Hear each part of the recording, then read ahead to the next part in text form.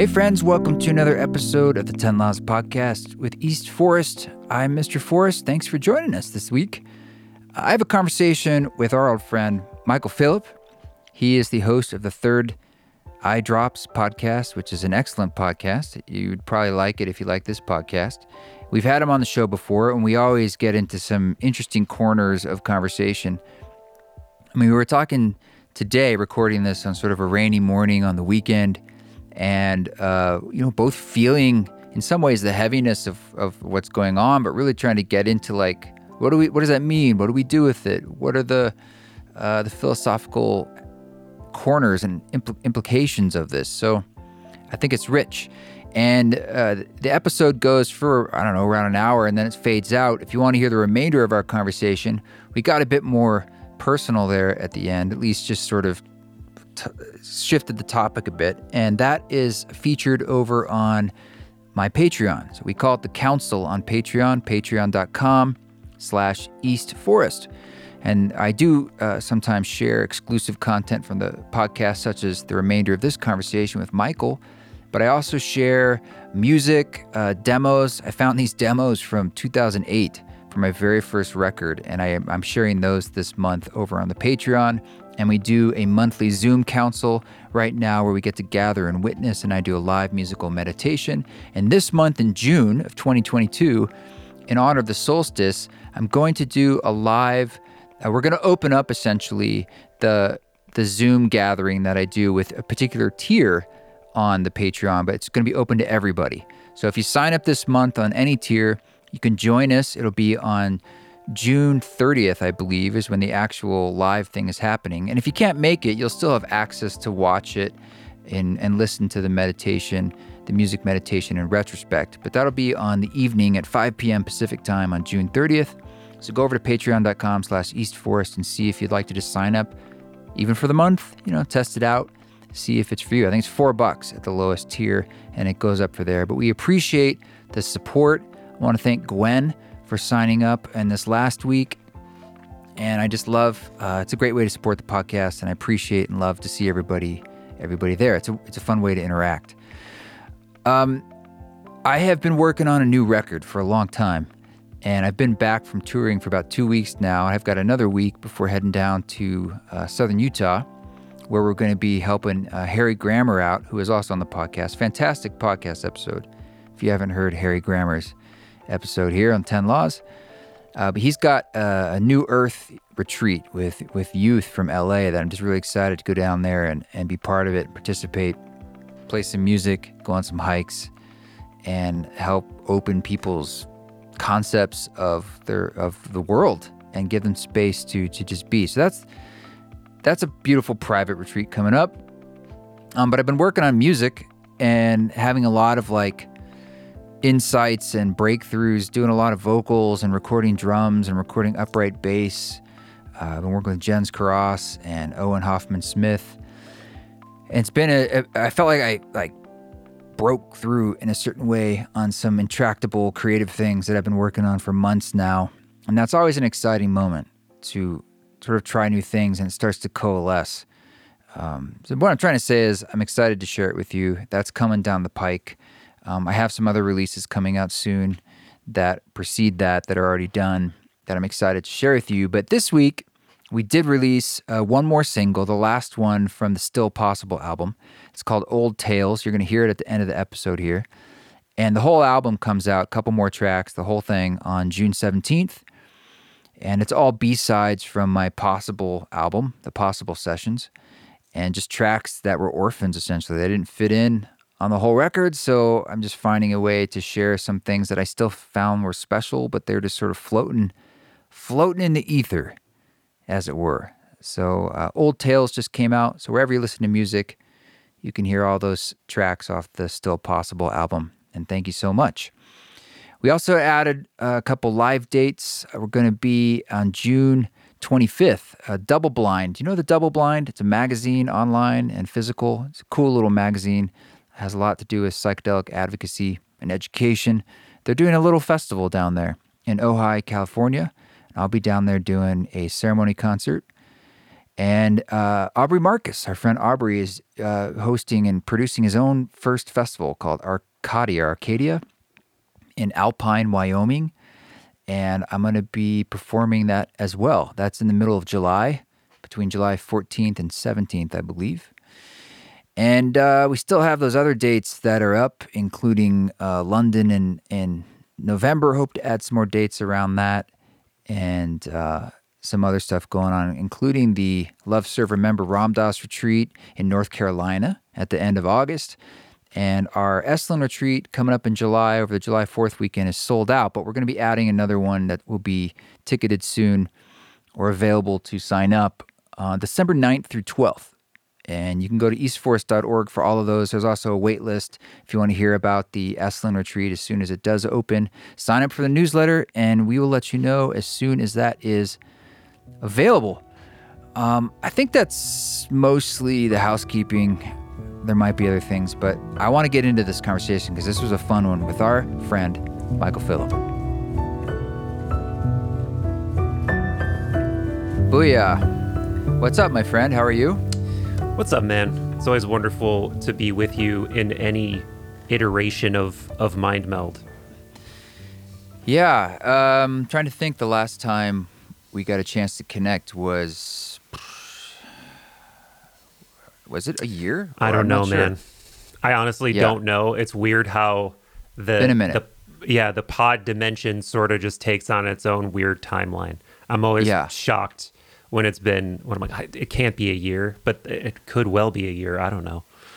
Well, you still have the fractalness behind you, but now there's some prayer flags. This is true. Yeah. I just put up some new prayer flags outside, and when the old prayer flags get torn apart and eventually rip, I feel like it's sort of like a dead plant that you need to, not like you have to deal with that from a feng shui perspective.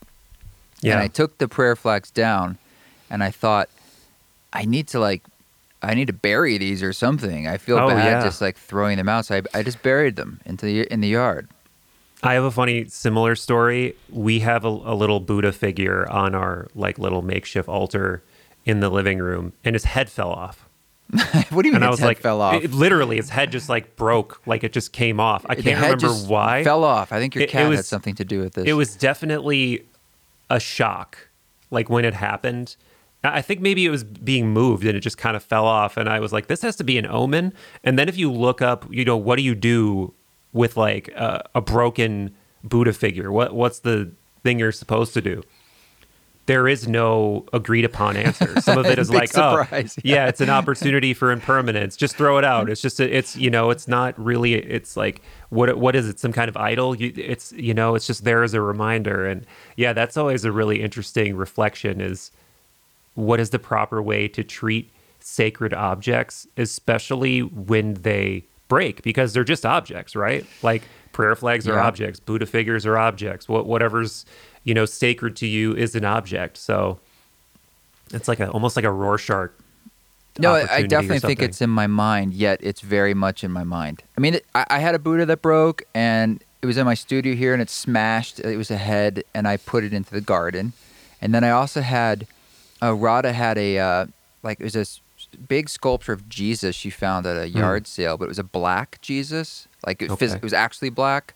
And we had this out here in our little area, and it also got knocked over in the wind, which is even creepier, and shattered. And I was like, what do I do with shattered black Jesus? And I buried that too in the same spot. I just felt like I needed to give it some reverence, but I like that. It's interesting though, because I have a painting of Maharaji.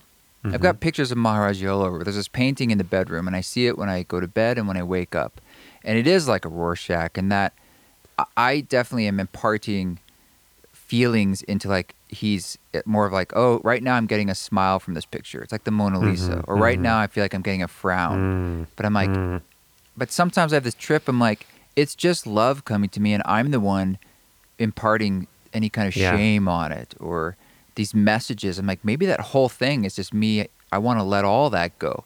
And it's just presence. And all the other stuff is just these stories in my head. I think so. I mean, I think that makes sense, right? Like when you feel like in any, meaningful spiritual experience you've ever had, or, you know, maybe I'm projecting my own experiences onto you, but there always is that sense of like putting down that, oh yeah, why was I worried about that shit? Yeah. What, you know, oh, that, you know, that thing that seemed to be taking up so much square footage in what feels like a limited mind suddenly is shrunken down to an insignificant little, you know, nothing. And so I think it makes sense that whatever that thing that is happening out there / in there, really its core state is probably just that kind of awareness you were just describing. And then we're flavoring it with our own fears, mortality, anxiety, whatever. Yeah, we are definitely, I don't know, we see things from such of our own human perspective. It's very difficult to like not anthropomorphize, in a sense, everything. I mean, how can you not? Mm-hmm. But anyway, so that's what happened with my prayer flags yesterday. So I like that addition. But aside from the aesthetics of your room, it's a lot more purple now too. Oh yeah, the did I not have the light last time? I think you did, but this feels like it's really going there. It's going full. It's hyper royal. purple. Yeah. Hyper purple. It also depends what camera I'm using, I think, because I have a new. I mean, we can talk tech afterward. You know, unless anyone wants to hear about my new MacBook. Yeah. But what has been on the frontier of your conversations in your life that you feel like you've been edging up against, or that's just sort of been wrestling in your mind and your heart these days? If you need a prompt, That's I can tell you what it is for me. Man. But I'm more curious. Yeah, please do. Well, I've been speaking a lot about just sort of these dichotomies that we feel. It's just like on one hand, I've had these moments of feeling very creatively engaged and enjoying this time of year and the beautiful, like, clear skies, and there's not smoke in the air, and just riding my bike around while the weather is warmed up. And the other half of me is feeling the incredible heaviness of a world like dying and all the crazy suffering happening from, I mean, on every level, as we all know. And we've almost become inured to this over a few years through COVID, and it's always been there, but the background noise has become a lot louder. Yeah. And it's just it's just kind of living in those dualist, you're living with it all at once. So for me, it's just weird and heavy, but also there's a fullness to it, like some kind of unveiling of something. But so it's just, I don't know, man. I'm just kind of holding like these different realities at once, and you kind of bounce between them in a sense, or sometimes hold them at the same time. I do feel that, and that's actually one thing that has been a constant kind of through line in a lot of the pods I've been doing lately is this, you know, maybe it is not novel in the sense that I think everybody thinks they're on the tip of the spear psychically, or that they're living in some kind of transformative time or apocalyptic time or something like that. But it's hard, man. It's hard to deny that there's not some kind of thick transformative energy in the ether right now, both personally and on the macro.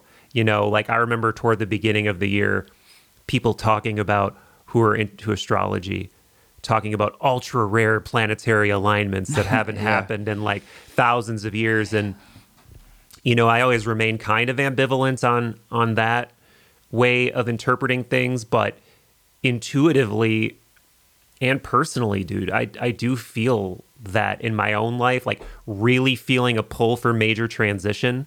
And also, you know, it's clear when you look at the macro.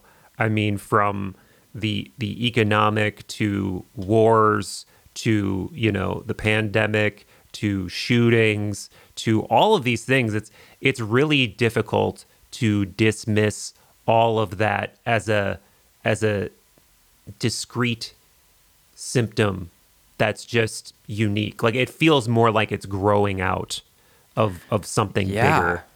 And as above, so below, right? It's like, what's so interesting about it is that for all of us, well, you can let me know if this is true for you too, but it is mirrored, like this sort of outer chaos is mirrored as an inner transformation that's very unique for every person. Very, very specific to like you said, some kind of calling, like I'm feeling like I want to shift this, or this thing is really breaking down in my life, or in my community, my family, something is really going on. Are you feeling like you're wanting to make change, or change is being forced upon you? Both. That's a really, that's a great way to put it. And maybe the visual I'm getting right away is the, the visual of, all right, the waters, the rapids are moving faster. Yeah. And whatever your static position happens to be is under threat. It's not going to last, right? And you can either hunker down and resist the current for as long as you want, or just let the inevitable take its course and be like, all right, this is the way the water's going. I should probably let go and flow into that. Like that is kind of how it feels for me personally. But that's, I think what's a little hard about that is sometimes it's actually kind of tough to know, like, well, where is the water flowing? I mean, the natural reaction is like, I don't want to flow into just like things breaking apart in my life. There's like, we naturally want to move towards balance. And I mean, that's a human thing. So it's kind of goes against the grain of our instincts. In some ways, it is your instinct, but your brain's saying like, oh, hold up here. Yeah. Put some guardrails on this, or like, how can we protect yourself through this? But I'm not sure like how far it wants to cut to the bone, because of a lot of us, like, we are trying to hang on to what's working. Like, we keep podcasting, or like I tried to go out there and continue to do dates or continue to make music. I don't feel like the calling is to disappear. Yeah. But there's a recognition that continuing forward in the same way, there's a friction there. And it's like, how can we decrease the friction? And perhaps it's more just, it's a process that's underway. And so it's revealing itself, perhaps over generations even. We're in this weird liminal space where it's like, oh, for us, it's always just going to be funky for a long time. Yeah, no, I do think that the intergenerational flow is a thing. And, that's become another kind of popular topic in New Age woo circles, right? The ancestral trauma or ancestral knowledge or whatever it is. But I do think that although it can take on kind of a cartoonish flavor, I think there's something there. Like, I mean, I think that there is something kind of working its way through multiple generations. I had a really naturally psychedelic experience a couple months ago, because I had my 100-year-old grandfather passed away, and it was like, it was a long time coming. It wasn't a shock by any means, but seeing the multiple generations that were his progeny, and like being in the same room as like, my immediate family, and then his other kids' immediate families, and his other kids' immediate families, and then their immediate families. It's like, that is a naturally psychedelic moment. Like seeing the plant-like structure of your family right there, like, wow. And then they're going to go all on to have children probably. And then they're going to have children. And it just keeps working its way, and maybe it's simple genetics, maybe it's simple reproduction, but it does kind of doesn't it feel to you like intergenerationally something is working itself out? Like I posted this Jung quote the other day that really seemed to resonate with people. That was something along the lines of like, the greatest burden of the child is the unlived life of the parent. Burn, you said? The greatest burden. The greatest burden of the child is the unlived life of the parent. You pass that baton down, and you pass everything down. So in some ways, the more, if you said the word burn, like the more you can burn through in a way. That's true. The more the child can then continue the burn in their own way, which is a kind of growth and fertilization. It's like burning through karma, burning through trauma. Yeah. Everything that's become epigenetically down the line. I mean, I'm sure we've continued in the past, shall we say, to make very bad choices as human beings that we're now reaping a lot of the results. You're like, why is the world so fucked up? It's like, I bet we've done some we know we have a lot of horrible things we've done, and is keep taking that line back to being, Stone Age and just like murdering and stealing and learning. Yeah. And here we are, and when you're incarnate, you have this magical ability. It feels like to affect both your history, family tree, backwards and forwards. It's just a psychedelic idea I can't prove, but I feel that. Yeah. And then we also have this recognition that really, let's say 3 generations maybe, is about all we remember and know. And you go beyond that, it just disappears. It really everything we're doing, everything we care about, everything we make will basically just be gone. Yeah. I was watching on that note, with my family, my stepdad was watching this show called, I think it's 1883, and it's a prequel to this show Yellowstone, which I also haven't seen. But I bring it up because it's about some European immigrants that are beginning this really, really arduous journey from Texas to Oregon, like Oregon Trail type vibe. And it's just terrible. I mean, it's like people are getting, it's terrible. Everyone dies. It's like there's disease everywhere. People are getting shot. It's completely lawless. It's just wild. And then you stop and think, and you're like, oh yeah, like almost for sure someone in my family dealt with this and survived this, and I have no knowledge. And I'm just like sitting here, like picking my nose, eating epic bars and like worrying about like the next episode of Stranger Things or whatever the fuck I'm doing. And it's just so crazy, man, that we're built off of this immense suffering so that we can get to these almost like, I mean, we're at kind of an oasis in time right now, aren't we? Like compared to the past in a lot of ways. It's a turbulent oasis. That's kind of what we're saying at the beginning. Like it is an oasis of opportunity, invention, and comfort. At the same time, global connection where the worst thing that happens every day in detail in a way. Yeah. And in some ways, like things that happen affect a global scale very quickly, That's what was so strange about the pandemic, or is, I should say, is that it was now like a physical, old school thing that did the same thing the internet does. It affected people collectively on one thing. And you thought that would be this sort of ultimate unveiling of like, look, this is really this is how interconnected we actually are, literally, physically. And even with that, we're still just like, I don't know, that camp over there, I don't like them, and this person's lying, and we couldn't quite get over the Rubicon of compassion. No. Yeah, I want to believe that there is some sort of pronoic agenda on the part of the planet. Like, it's like, oh, this is the sort of initiatory struggle humans need to come together, and then we just blunder the fuck out of it. Yeah. And she's like, all right, well, that didn't work. All right, what am I going to do next? What am I going to do next? And maybe this is an interesting road to take. What do you think it would take for most people to get psychically aligned, like ideologically together back in a sort of like we're one big human family thing? Like, do you think that's even possible? Well, unfortunately, I think it's a kind of tribalism. Like, so what would create one tribe? And it's sadly the same thing that creates tribes now. It's an othering. Like we have to have something we're fighting against collectively. COVID wasn't enough. So it's like, geez, how bad would that have to be to this abject, like, forcing of we are in this together, and that climate change isn't doing it.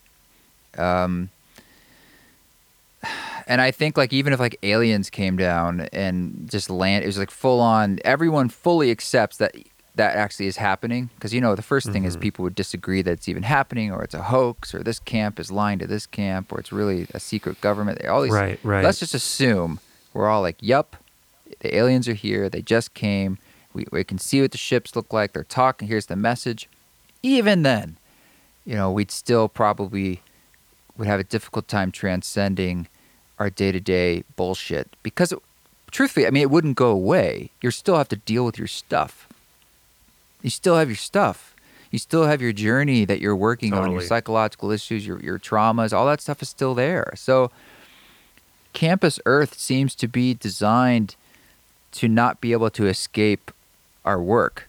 You can play hooky, but you never leave the school in a way. And I don't mean that to be bad news. It's sort of like, I mean, part of this is like it's raining today, and so I probably am just, my mindset is a bit shifted. But it's I not actually that think it's raining here too. Yeah, that's funny. Yeah, I don't feel completely negative. I'm just saying it's a recognition of how much suffering is really going on, how you and I are like eating power bars. And like, I'm saying it comes to roost for all of us in our times. But amidst all of this, I also feel in my bones too a kind of transformation and opportunity and beauty that may feel stronger than I've ever felt in my life. And it's all happening at the same time. And I guess I feel some guilt about that almost. I feel like, or it's just like, that's why I feel so full. It's like, I feel that sadness as I'm feeling also peace at moments. Yeah. It's just a lot to hold.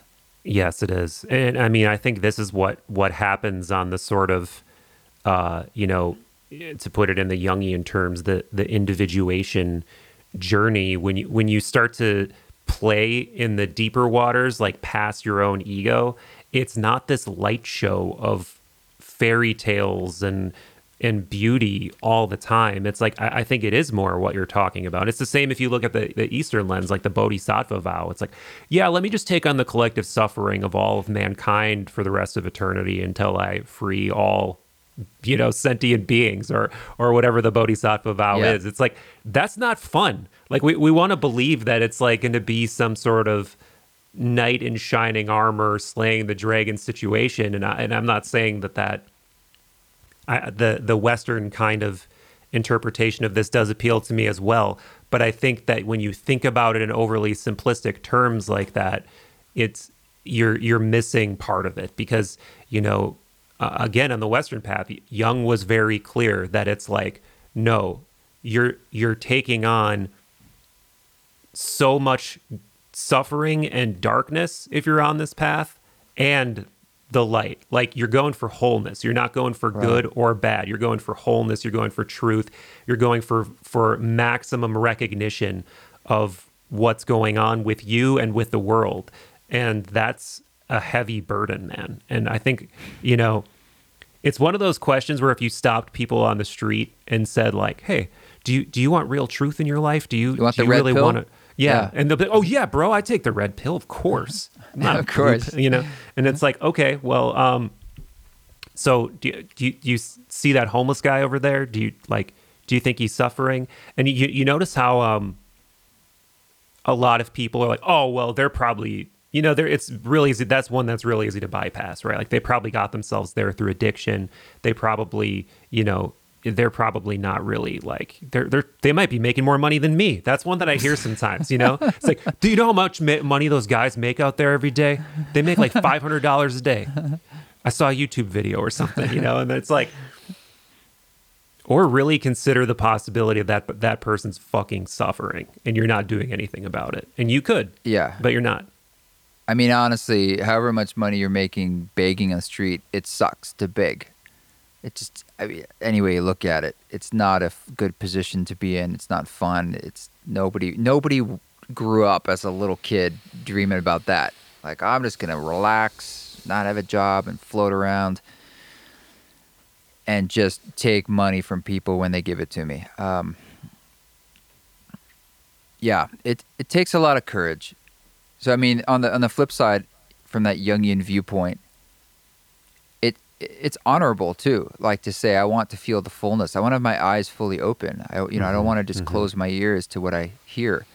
I want to feel that I can hold more, because from that Bodhisattva view, it's like I want to have compassion for it all, and just it's okay to feel it, because a lot of what we do is we just push it away with some other thing, just distract it, fill it with content, so I don't have to feel and hear that background noise all the time.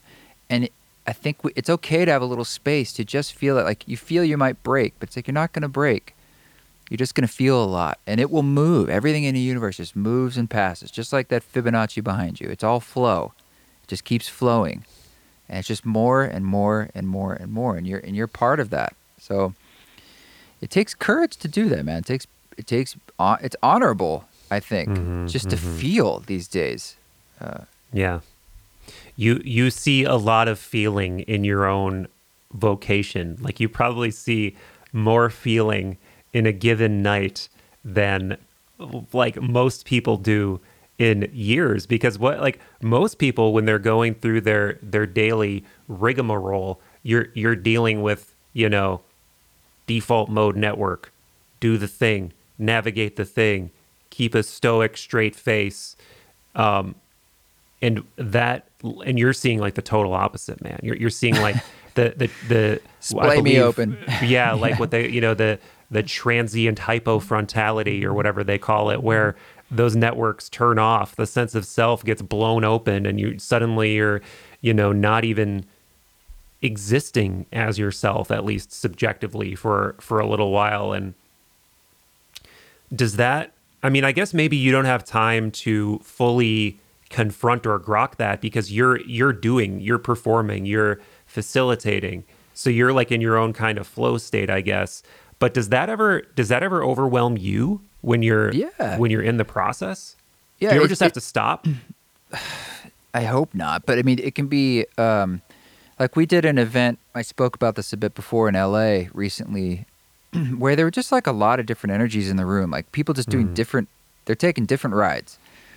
Everything from folks being really dropped in, maybe just with their breath, to medicines of different sorts, to someone doing acro yoga, to like a little group of women just having girl time and chatting like right in front of me. I'm like, what is going on here? And then some other guy who was had too much of some kind of medicine, and that you could feel that energy of like, oh boy, like where's this going? And we had to work with. We had to, sit by him, sort of like psychedelic bouncers in a way, because I think he wanted to come on stage. He was totally out of it. And yeah, it is distracting. I can hear that. I can feel it. The energy is just kind of in different places. That's not always normal. But you're trying to it's like steering a ship through a storm. And sometimes it's not that stormy, and sometimes the storm's coming. It's like, well, my job is to keep the ship sailing. Yeah. Because people are like on this musical ship together, and if I can't, my job's now to just drop that. It's like, I'm going to be your captain for the next X number of hours. And that guy actually wrote me a message and apologized. Wow. A few days ago. Yeah. I don't normally see these messages. I thought you were going to pick it up there. Like, I got it right here. Sorry. I mean... I'll take over. East Forest is currently coughing. He got a little liquid down the wrong tube, but he is simply on a trip that was unplanned for just a moment here, and he will emerge back into Holy shit, that was that's like when you need water to help you and everything goes the wrong way. Holy cow. That's never fun, man. That's never fun. Maybe I'm not supposed to talk about this guy. Yeah. His daimon is spanking you. He recognized that he kind of took the energy of the room and perhaps even traumatized other people and hijacked things. And I appreciate that he was owning that and honoring that. But that's sort of the state we're in. Like it's like the playing field we're on is so tumultuous, and the state of the world is just so active that I think people need to be mindful that it doesn't take much to throw us off our center. No. But inevitably people, they make errors in judgment. And they're like, oh man, this is more than I thought I could handle, or the situation I'm in is not the best place. And so for me, I can't control that. And you're in this space, this interesting like public-private space, hybrid performance medicine, where I'm not necessarily inviting that at all. And I'm not even, because I want there to be boundaries, but I'm also recognizing we're all human beings, and what's coming up in the room, I'm doing my best to work with it, but I'm a human being too. And that sometimes is a lot to handle. but just having some history in the past of working in medicine spaces, I guess there's in the background a little bit of familiarity of like everything moves. It's like just keep the warmth and the energy moving forward. Be that rock that people can stand on. But it's helpful to have help in the room. To have people that's like I'm not just alone. It's only so much I can do with the music and the sound. Yeah, it's when you go into that psychic wilderness, that any kind of visionary substance can thrust you into. You don't know, like you don't know what tides were being held back by consensus reality neuroscience until it's gone. Oh my gosh. Some people are just on the brink of schizoid or just need so much catharsis. Like, man, the very first when I was in Peru a couple years ago, the first ayahuasca ceremony was like an absolute fucking psychic hand grenade, just like went off in the room. And it was like this one woman who's just, she was awesome. And she became our friend after this. And, like highly, I don't want to like give away who she is potentially, but like, not that she's like a well-known person, but if you really wanted to like dig through social media, maybe you could figure it out. So I'll just say she's like a very professional job, a very, together person, was just, to the shamans, fuck yeah, just like completely, like taking over the room. And she actually had to be escorted out. But it wasn't just her, man. It was like, it was just a cacophony of insanity. And like, that was your first experience? Yeah. Wow. And it was a hard one for me too. I was like in the corner, like huddled, like, make it stop, kind of like, if there is anything you got that could make it stop. Like I was actually asking for it. And of course they're like, nope, there's not. You're stuck.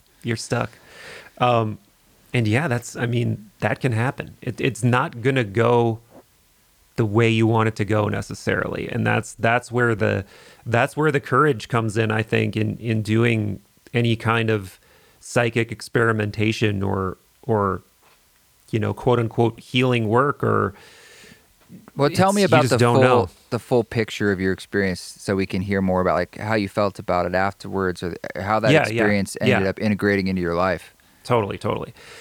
So overall, I mean, the place was beautiful. The people there were all great. The container was good.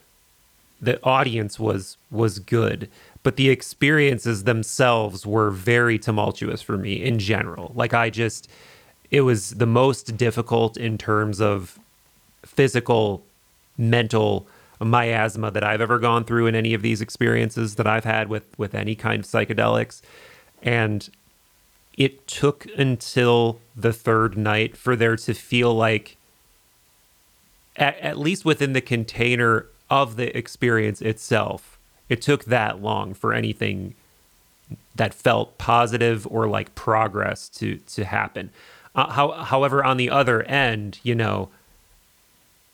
coming out of it each night, I did feel like, all right, we're back. I went from feeling like there's no possible way I will ever ingest this substance again, to about an hour afterward being like, all right, I'll be back. I'll be back the next night.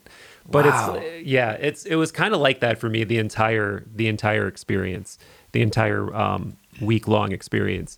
But it is definitely, you're working through just so much fear, so much darkness, so much that's bottled up that it needs to happen. Like that catharsis needs to happen. You were talking about moving into that darkness instead of avoiding it.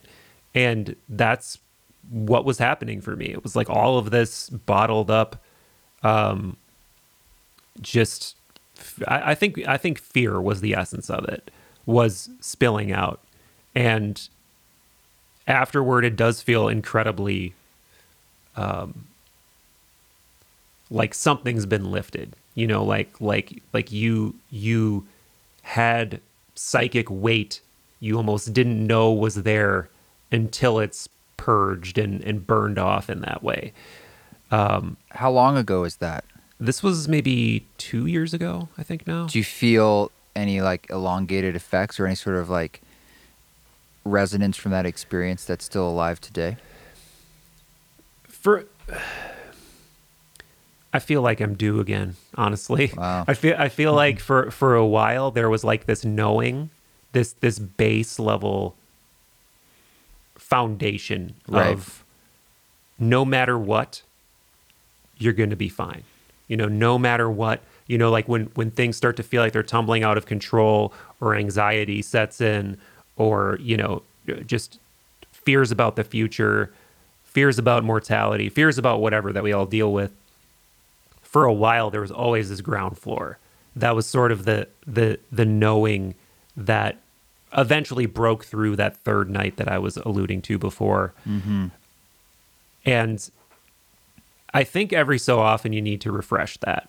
And I think I'm sort of in a place now where honestly, I probably need to refresh that. And that might be part of this, like, I was being kind of ambiguous about feeling this need for something to change, or this need for, is that it? It might be another encounter with the threshold guardian kind of thing. It's amazing to think about like what that space can feel like. We were really on the edge of everything in a sense, and going across some kind of boundary.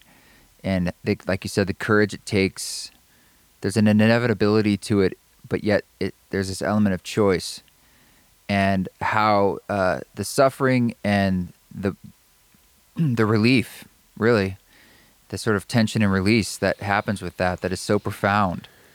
And in some ways, it's sort of speaking to what we were speaking about at the beginning here, this idea of like holding opposing feelings, or the fullness of it all. It's really the ultimate fullness, and then really feeling the other side, the other polarity of it. And it awakens something in our humanness of like, now I feel fully human. There's parts of me that I felt maybe I was missing, and now I'm fully in them. It's a warrior energy and a mother energy at the same time. It's that work is like, it's honorable, and I feel like it has a significance into. I think it does, and I think it may also feed back into what we're talking about. You can look at that Jung quote about the greatest burden of the children is the unlived life of the parent. You can look at that as like a very surface level. My parents never did this, so I will do it. You can look at it that way. Or you can look at it like there's actual unprocessed trauma or energy or whatever that they were born with, that they never dealt with, just due to not knowing how, just due to necessity, just due to, I guess, unconsciousness. And I think in those states, when there is such an upsurge of fear, of just darkness, of dealing with things that you don't even know where they're coming from, maybe that's what you're doing. Maybe you're processing, like you're unloading shit that you were like born into this world with, that you have never been able to directly touch because it's embedded so deeply. Maybe it's epigenetically, maybe it's even genetic, maybe it's spiritual, maybe it's all of the above. Maybe there's no difference. But to me, like when you hit that well of just like what feels like this, like a well of darkness, it's almost like this goes on forever. Yeah. Like, what the fuck is this? I don't know if I think that feels like it reaches beyond the individual. Like that feels it reaches into the like almost like collective shadow or something. Yeah, for sure. I think that's most people have probably had that feeling on psychedelic journeys at some point. You're feeling the complete bottomless well of suffering, the collective suffering, whether it's been across all time and right now. It's just like, oh, wow. But again, it's about polarities. Everything has its opposing energy that keeps things flowing in this incarnation, in this state that we find ourselves in. And you also tend to get to feel like, as you move into the fullness of the nothingness, in a sense, you start to feel all that is. As sometimes there's like just law. It's like all this is just law. It's so immense and imposing, but it's not positive or negative at times. You just feel like this is the constituent energy of all that is, and that in itself, it can be so awe-inspiring to just witness being a part of that. And it's not something you negotiate with. It just is. Yeah. And so all that suffering and all the success, all of it's just in there. And it's just, if anything, it's humbling. It's very humbling. I'm not even. It's a space it's hard to put your finger on anyway. So I can't just say like it's X, Y, Z. But I just know it's a powerful. It's a very powerful feeling. It's way beyond just mind, of just like what I'm able to think about in my head. It's just like, whoa, this is the an intelligence. I don't know if that's the right word, like a sense of design that's so much infinitely larger than anything I could ever conceive. But now I'm able to conceive it in a sense through feeling that humbleness is the effect. It's awe-inspiring. Yeah.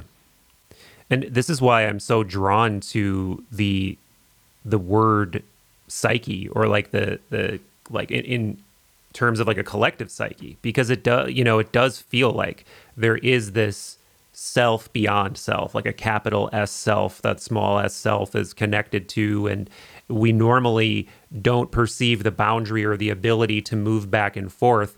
But then when you are in these psychedelic states, where the psyche comes forth, as the word literally refers to in its etymology, you're like, oh yeah, like that tide of psyche is always just right there, like right up against the wall. Wow. And it's always flavoring, it's always flavoring me in ways that I don't perceive, but it's there. And it feels like that blows right open for me. And because, I guess I'll take a moment to just like give the silver lining of those experiences for me. Anytime I do come up against that well of suffering, which almost inevitably, it's like it blows my mind how much the psychedelic experience mirrors the cycle of the hero's journey, where you're always going to hit that rock bottom place where you're just like, oh fuck, like this is the abyss, like there's no coming out of this. Inevitably you do come out of it, and then you're honest with yourself, hopefully, in that you acknowledge like this is real, like this place is real. I was just there. Because it's tempting to bypass it, because eventually you get to not always, but a lot of times you get to a good part after the bad part. And then if you get to the good part, you're like, oh, the whole point of the bad part is to get to the good part. Or so that it can be a good part in a sense, or vice versa. Like they're all servants to one another.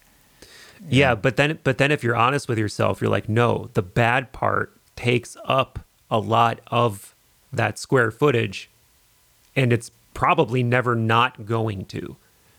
Unless there's some kind of like, real Pure Land Buddhism kind of realm where you can just be, in a realm of light or whatever forever. But for me, it's always like we go on in spite of that. We do it in spite of that, because the alternative is that sort of existential, absurdist, Albert Camus fundamental question of like, so do you kill yourself or do you not kill yourself? Like that's how he starts Myth of Sisyphus, right? Like he starts it with like, first and most important question is, life is absurd. Do we go on with it or not? And he says, yeah, you go on with it. And we can get into that whole thesis, but but it feels more like not only do I agree with him in principle, I agree with him for a deeper reason than he would want to acknowledge, which is like a spiritual reason. It's like we're carrying some kind of fire forward here collectively, and does that matter or does that not matter? And I think it matters immensely. I think there's a process ongoing that most people including myself, by the way, are largely ignorant of, but we have the opportunity to contribute toward. And I know that's like ambiguous and vague, but it has to be in a sense. yeah, because it fits everyone's life, right? For it to fit everyone's life, it has to be ambiguous and vague. Yet you have to use that kind of mythological imagery of something working its way. And that's what I always feel like when I come out of those states, is like it's an increased knowledge of the high and the low, but also a momentary encounter with the fact that you have an opportunity to bear this flame forward. Wow. If that makes sense. That's the human journey, carrying the torch is it in itself. And I mean, if all that is creates something that it is not, in order for all that is to discover itself again, essentially. Whoa, that sounded very Taoist or something. Is that like a Tao Te Ching? Then why wouldn't you create it to be as infinitely, the spectrum would be as far as it'd be fractally infinite, so that the fullness of what you're discovering is the same. Because it's hard. It doesn't make sense, but it does. It's like, so the torch, the fire would burn real hot to make it the fullest experience and the fullest fire. And that doesn't diminish how difficult it is. But I agree. I keep getting that same sense over and over again, from mundane things, from small synchronicities to large synchronicities to big psychedelic experiences, to just looking at a leaf in the wind and hearing a certain sound. And I get the same feeling of like, there is meaning and it's important. And yet there's nothing, just this is it. And it's almost like a stripping away of all the things we hold on to and all the bullshit that we want to be and don't want to be. It's like all of that is just machinations of your mind and karma that's built up, and it actually, none of that is it. And it's some kind of discovery process of working through all that infinite well of suffering and then realizing I can let that go. It's not about fixing it, right? No, we have to work through it. It's like, what if not? What if it's just about releasing, accepting? Right, accepting. I think that's just what it is. Holding, be like, I'm not changing anything. I'm just here. I'm with it. I'm loving it. And there's an impossibility to that when we're in this timeline of our lives. But in those spaces, you get these glimpses, and you get it in your lives, as I'm saying, in these micro moments. And it's connecting the dots from these different experiences is like a through line you can hold for yourself that feels like a truth that's an untruth. I mean, it's a Buddhist koan or something, and that's maddening on one level to you, but at the same time, it's like you always have the answer in a way. Yeah. I think that koan kind of truth is the closest to an actual truth a human being's allowed to get, because it's not a truth that you ever solve in the way of like a math equation. It's that you start to intuitively understand it by understanding all of the ways that you don't understand it, by like really, really getting one of these paradoxical questions. And, like an example is, show me the face you had before you were born or something is one of the ones I remember hearing. There's also kind of a longer winded version of it, I think, where it's like there's two Buddhist disciples, and one of them ends up getting the master's robe or his something that's kind of the symbol of his dharma, kind of symbolizing like you're gonna carry on my dharma after I go. And then the other Buddhist monk who doesn't get it is like angry. So he finds out that his counterpart got it, and he kind of chases after him, and he like chases him down the road and chases him up a mountain or something. And he gets there, and his plan is to like forcibly take it from him, like forcibly take the robe or whatever the object was. And he tries to lift it, and it's like lifting a mountain. It's like he can't lift it. And then he immediately, is kind of overwhelmed with the realization that he completely had like lost the teaching and had like lost his Buddha nature by getting emotional like that and by trying to take it forcibly. And then the one who is now the bearer of the Dharma shows up, and like he just crying to him and says, please just like give me a teaching, give me a lesson. And then that's his lesson, as he says, show me the face you had before you were born. And then in that moment, he's like completely lit up with like transcendent knowledge and like Satori and whatever for a moment.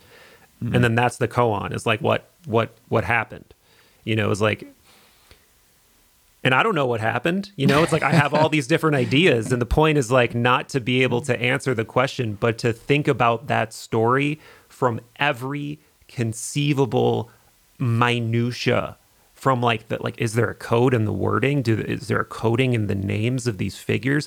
What does it mean that the robe was like a mountain? What does it mean that he said this, Well, it's also about not thinking about those things. That's kind of the point. It's like you can use your mind to try to decipher the riddle, but it's undecipherable. That's the point. It's eventually the gears stop, and then you experience it through the nothingness.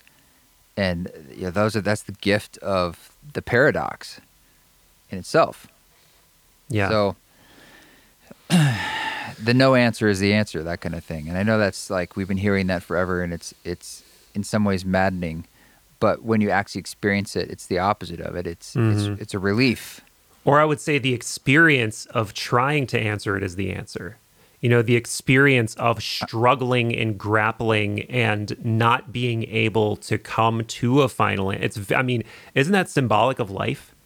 It's it's like, that's what life largely is, right? Is like grappling, trying. Oh, I think this is my destiny. Going down that road and finding out like, oh, fuck. Well, I still got old and died, or whatever it was. It's like, yeah, but you had the experience, right? You had the experience of grappling. You had the experience of growing, of experiencing love, of experiencing sadness, of experiencing the ups, the downs, everything you can imagine that a lifetime contains, and all the things you can't imagine that you'll eventually experience. Maybe that in and of itself is this sort of, bittersweet answer. There you go, folks. On our rainy Yeah, I'm right. kidding. It's not. I don't think like this is a dark conversation. I think it's more grappling with the shadow, in a sense, which pushing it away is ridiculous. We all deal with it every moment. It's just part of being who we are. And so in some ways, illuminating like this, of just sort of wrestling, and like this whole conversation is kind of wrestling with the impossibility, in a sense. Yeah. And in a weird way, it makes me feel better. It makes me feel, because I think it's just underneath the surface, like we're kind of roiling around in people's minds all the time, and they just don't have a way to talk about it. And it just like, it's kind of therapeutic, I agree. I guess in your thinking, if like the thinking about it is the process, like that is the jewel, then yes. It's like exploring the different corners of it with your mind, so that you're shining light on all these different areas, and you're like, all right, I guess I see the room a bit, and that somehow makes me feel a little more comforted that I know where I am. I didn't want to look over there, and I haven't looked down there in a long time. I don't really want to know what's going on. How do I that feeling. Oh God. But I'm emphatically not as scary, perhaps. Yeah, it's like, when you're worried about some huge project like that, you're just or something you have to do, putting it off like is all you're doing is prolonging the worry, right? It's like get in there, like organize. That's the the shit. Ayahuasca message is like, yes, you can put it off, but it just hurts. The pain is not releasing, not flowing in. Yeah. So if you have to look at, all of these, we're kind of like doing like a big game of ontological spitballing here. Like what's really the situation? Like, what do you think's the most likely? If I just ask you that question directly, what do you think is the most likely Gestalt thing that's going on here, both as individuals and in the macro. What is your actual suspicion at this moment in time on this rainy day? I think in the biggest flavor. sense, it's cosmic peekaboo, and it's a metaphor of, it's like when you play with a baby, and you just do this in front of your eyes, you hide yourself, and then, oh my gosh, I'm back, and the joy on the baby's face, both the humor of it and the actual like forgetting and remembering, I feel like is that the best way I could sum up perhaps what this entire thing is forgetting so that we can remember, so we can have the fullness of the joy of really remembering. Means you have to really forget. And if you could make it like really forgetting, in a sense where you experience infinite lifetimes of it, Yeah. Imagine the return, and then doing that infinite times. I guess that would be the ultimate like love bomb, baby to mother. We all came out of a mother, quite literally. So if we go to the as above, so below, perhaps it all is come out of every star coming out of other stars, and the Big Bang coming out of some other Big Bang. Again, back to your fractal behind you there. That's the answer. It's like the Romanesca broccoli in the grocery store. Unfortunately, gave it up. It's like it's too on the nose, as I like to say. That's funny. But well, I don't know. What do you think? That's cosmic peekaboo. Yeah, I mean, I like that a lot. You know, it gives me cosmic trickster, Alan Watts vibes, and I like that very much. But part of it does feel like being a human is not where you want to be ultimately. Like it's an prison. It's like an opportunity. Punishment. Like it feels like being a human is for sure some kind of opportunity. Like it's for sure some kind of, if there's a point to it at all. Like it feels like it's like, all right, I have a chance to do something here and make some realizations here. But ultimately it kind of feels like you're in a, you know, because from an Eastern perspective, samsara is not where you want to be. It's not like the going through the loop-de-loop of life and suffering is not like the, you know, it's like if you're a Hindu, you're looking for moksha, you're looking for release from that. If you're a Buddhist, you're looking for release from that. So there's also, you know, from the like the Neoplatonic perspective, there's this acknowledgement that I think Plotinus called this like soul fall, where there's a realization that you're sort of trapped in a lower, to you again for the fractal metaphor, you're kind of trapped in a lower dimensional reflection of what your soul actually is. So that you're a human and you're an expression of your soul, which is something closer to the macro fractal, let's say. Yeah. And you're kind of hypnotized or you're stuck in a mathematical kind of encryption relationship to this thing, but that ultimately you need to burn off your worldly attachments so that you can rise back up to your larger self.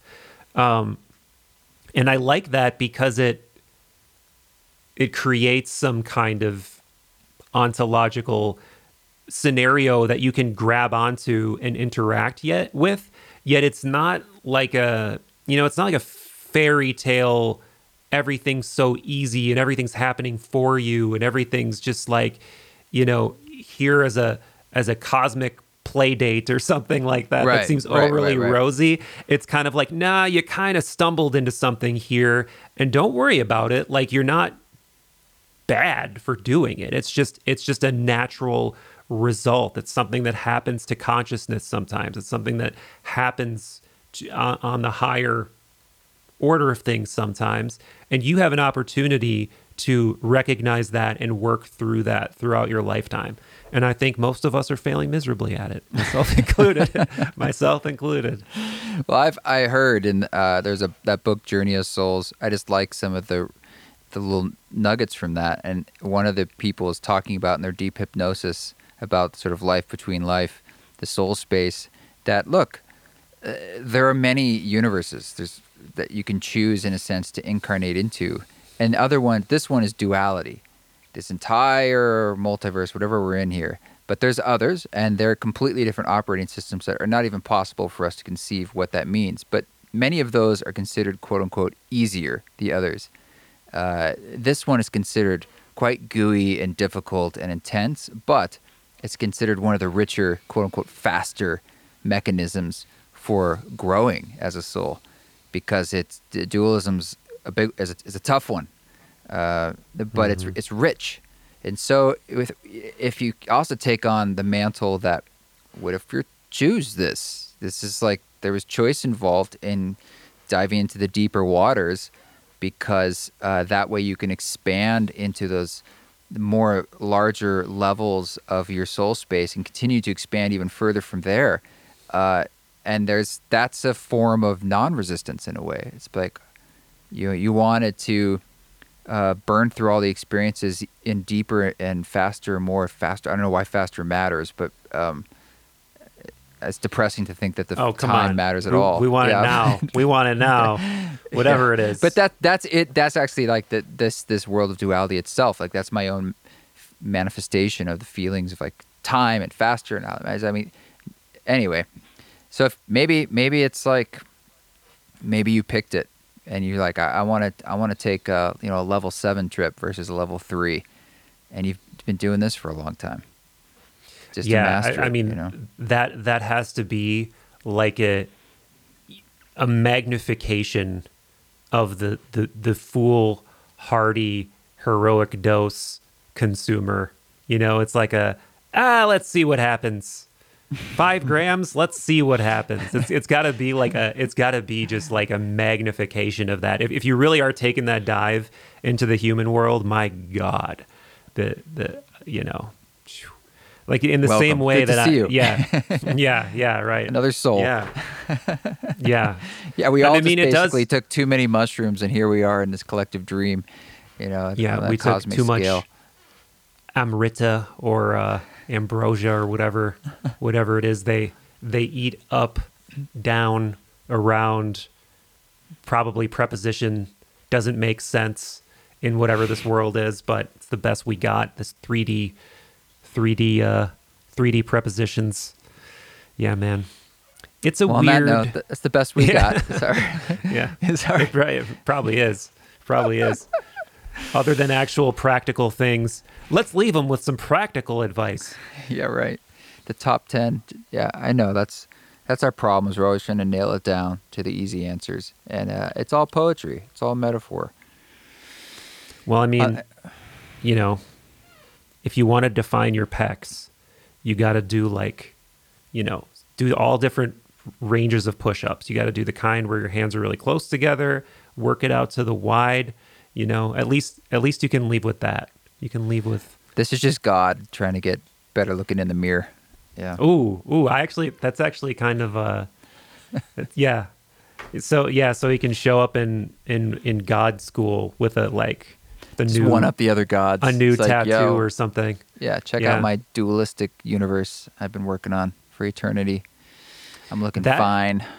That just because we're playing in the absolute ontological spitballing waters. To throw in there that this is kind of reminding me of is like, to me, it's almost equally terrifying to consider the notion that God is just barely holding on to the chaos than it is that there is no God. Because when you talk to anybody, I remember even learning this in a religious philosophy class in college, is basically, around the time of, all of the major Christian theological thinkers who were, who made all of these ideas of the omnipotent, all-knowing, omniscient God very popular. They were basically if these aren't the features of God, this is not a God worth worshiping. God has to be these things, or it's not worth worshiping. And it's just so popularly sunken into the psyche of everybody that, yeah, if there's a God, God is all-knowing, it's omniscient, he has a plan for everything. It's like, well, what if there is a God and it's just barely holding on? It's just barely holding on to the chaos. And we're part of the architects of his barely holding on. Yeah, well, if we are God, which sometimes we have a sense that we're all the one thing, and we're kind of barely holding on our lives. We're all just sort of like 50.1%, over the line, thank God, of grace. Then I guess that's it.